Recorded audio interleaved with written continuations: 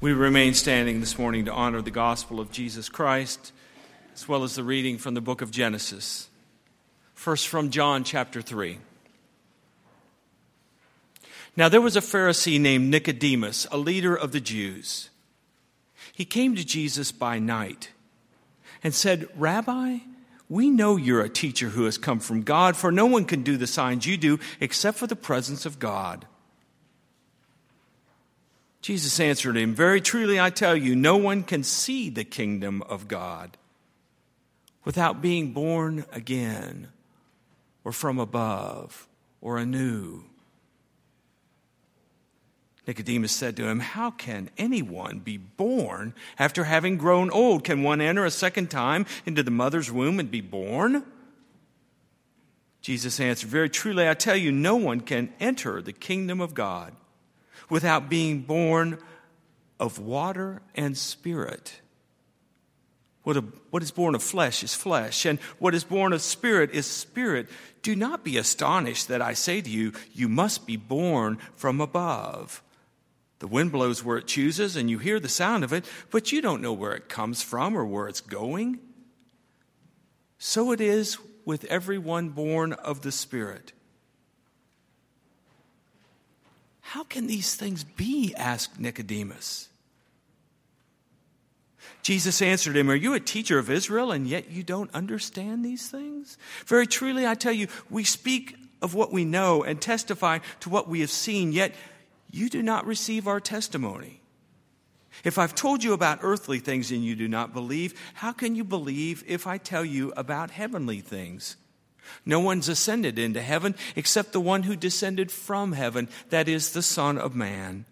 And just as Moses lifted up the serpent in the wilderness, so must the Son of Man be lifted up, that everyone who believes in him may have eternal life.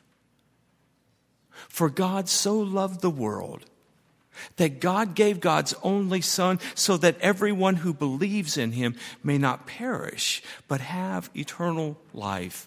Indeed, God did not send the Son into the world to condemn the world, but in order that the world might be saved through him."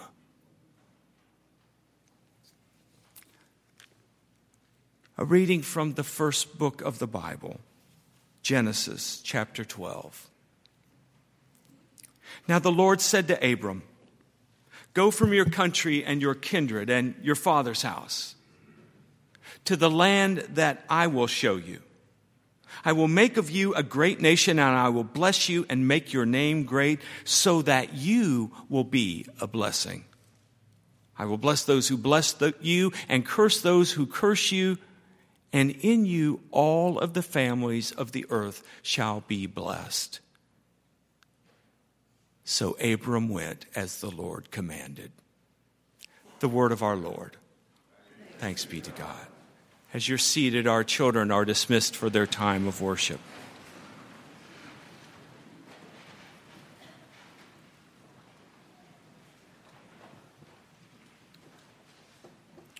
We bow together and pray.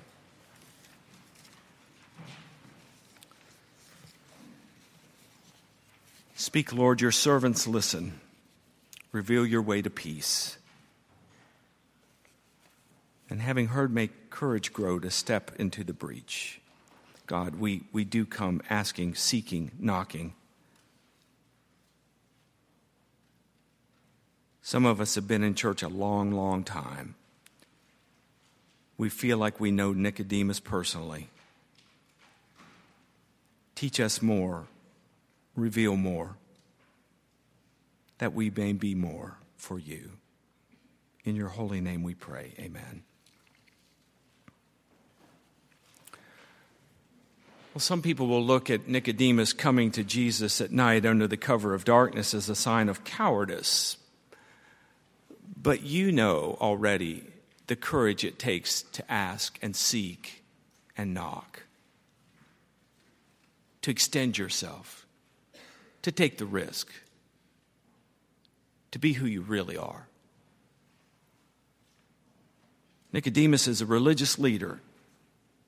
He's the kind of person who shows up for church on Daylight Saving Sunday. He's a good man, like many of you here today. He's a leader.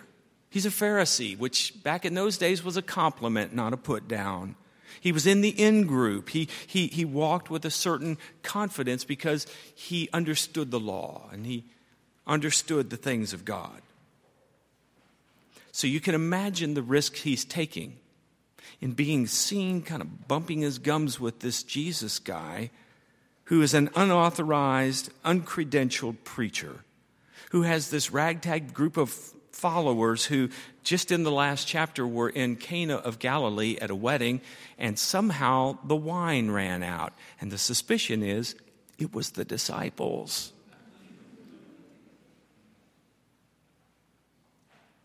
And we're worried about this Jesus. I mean, he's talking about abundance.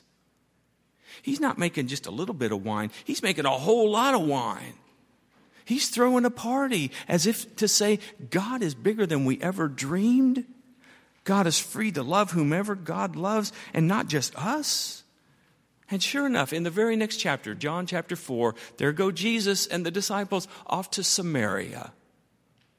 Be like going to Iraq to hang out with the Muslims. What are you doing? You're not playing within the rules. And that's exactly his point. God operates outside of our prescribed rules. God is always operating at the margins, where the voiceless are, where the powerless are. God doesn't always work within the safety of our human-made system. So he comes at night. Nighttime is when I often set down all of my responsibilities. When I take off the uniform and all the responsibilities of being parent or son or whatever those responsibilities that you carry all day long. Maybe like me and Nicodemus, it's at night when you start to get real. You start to ask questions. You start to wonder.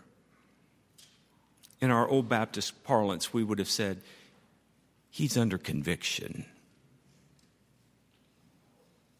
So he goes to Jesus and he leads with this compliment. And Jesus bats the compliment away to get right to the point. Unless you're born again, unless you're born anew, unless you're born from God, you're not part of God's program. Nicodemus has never heard anything like this at all. He is strategic. He is a person who follows the rules, connects the dots. He doesn't handle this image well. He's a literalist. All I can picture is being back in the delivery room with my mother. How can someone do this, he asks. And you and I may not be in that space. We may know that Jesus isn't talking about physical birth. But then, what do you think it means to be born again? Born from above, born anew. Well, if it's akin to our physical birthing, then it has to do with leaving the comfort and the security of the home you've known, the space you're currently occupying, in order to enter into a new space, a bigger space, a more expansive space.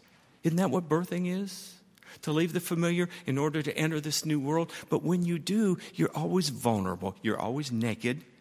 You're dependent. You don't know. You're completely out of control. It's everything Nicodemus would hate. In other words, you have to be willing to die to your current life, in a sense, to let it go, to leave it, in order to be born into something new. And it makes me wonder if the story of Abram and Sarai isn't a kind of metaphor for this born-again experience, leaving that which is familiar in order to embrace and be embraced by that which is new, and to trust that when you let go, you're caught. So for you and me, What if being born again is to let go of the reality, the life that we've forged for ourselves through our own efforts, our own control, our own worry and manipulation and strife, the people that we are, the reputation we have, the persona we've created, the stories that we've told ourselves and others about ourselves. What if being born from above is setting all of that aside in order to be welcomed into a different and sacred reality, a whole new world, one that's based upon humility and honesty and harmony and integrity and generosity. The only way to be born into this sacred reality is to first be vulnerable and die, to leave the world of scarcity in order to enter into the world of abundance, to leave the world of competition and control in order to enter into the world of gift and grace. It's a hard dying. Are you willing to do that? Jesus said, I came into the world for this very reason, to point to the way, to walk the way, to embody this way of vulnerable love, to come and die into this life of vulnerable love that blesses and heals and in some ways is timeless. It's eternal. It moves from generation to generation. Jesus said, this is my story, that life and God want to invite all of creation to live from this sacred reality, that we come from God and we go to God, to a God of abundance and harmony and forgiveness, to live it and trust it and not to cling to where we've been, but to trust the one who is leading the way into this new, brave world. To trust that your life's journey will unfold as it will. Even if it means you lose a lot or suffer a lot or die a little even.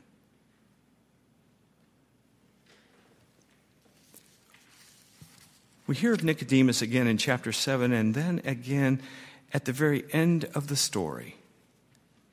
On that darkest of nights when Jesus, the icon of love and humility, of trust and honesty, is naked and splayed. The final vulnerability is he's executed on a cross. It's in that moment that Nicodemus, the Pharisee, shows up.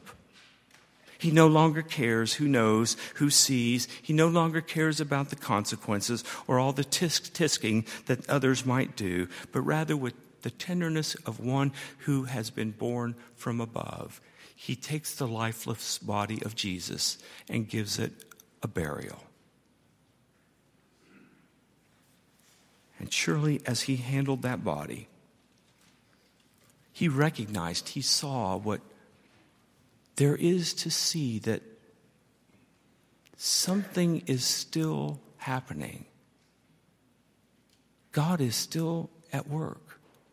Daniel Berrigan, the Catholic activist, Jesuit priest, who spent many years in Central America, wrote this: sometime in your life, hope to see one starving man. Hope to see one starving man. The look on his face when the bread shows up. And hope that you might have baked that bread or bought that bread or even kneaded the bread yourself. For that look on his face, for your hands meeting across a piece of bread, you might be willing to lose a lot or suffer a lot or die a little even. John doesn't tell us whether Nicodemus was there on Resurrection Sunday. I hope he was. But if not, surely he had already experienced on that darkest of nights that great mystery that the Lord is with us. The Lord will keep us in our going out and in our coming back from this time on and forevermore. Thanks be to God. Amen.